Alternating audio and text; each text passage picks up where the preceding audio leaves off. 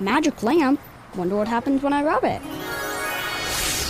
You have awakened me. I shall grant you 3 wishes. My first wish is for economic development. My second wish is to save hours of travel time. And my third wish is to create safer roads. You could have just wished for bus rapid transit and gotten all these things with 1 wish. Make all your transit wishes come true. Learn more about Bus Rapid Transit at indigo.net/bus-rapid-transit.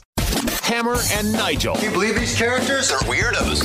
So let's rock it! It's the Hammer and Nigel show. Big Nige is out. Tony Kennett, investigative reporter for the Daily Signal, pinch hitting today. You were fired up about this Hamilton County Library situation. Fired up, maybe putting it a little strongly. I'd say cackling with glee.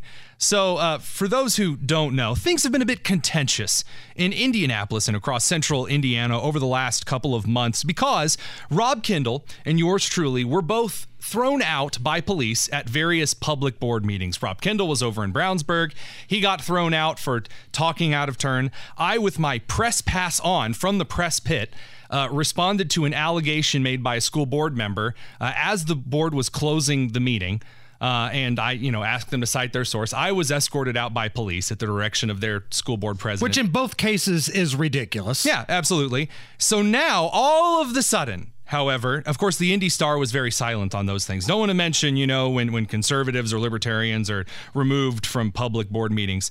However, at the Hamilton East Public Library board meeting, which, by the way, is receiving just way too much attention for no reason because Lieutenant Governor candidate Micah Beckwith is on the board, and Fisher City Council member Tiffany's on the board.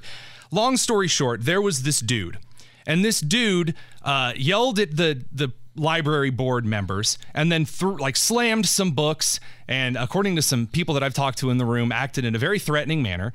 So Tiffany is like, we don't have time for this. Policemen escort this guy out. Because there's security at these things, and they escort people out like they did Rob and yourself. Tensions have been high because the Hamilton East Public Library Board is reviewing a lot of content that's meant for teenagers and things like that.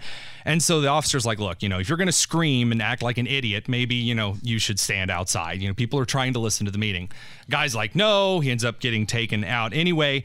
And so Rachel Fredette from the Indy Star, the dwindling, poorly subscribed to Indianapolis Star, the left-wing rag, writes a whole article about how man is arrested at a Hamilton East Public Library board meeting, and all of the progressives are clutching their pearls and going, oh, it's the death of democracy. Oh, no, Gerald. And it's just terrible. I think it's really funny.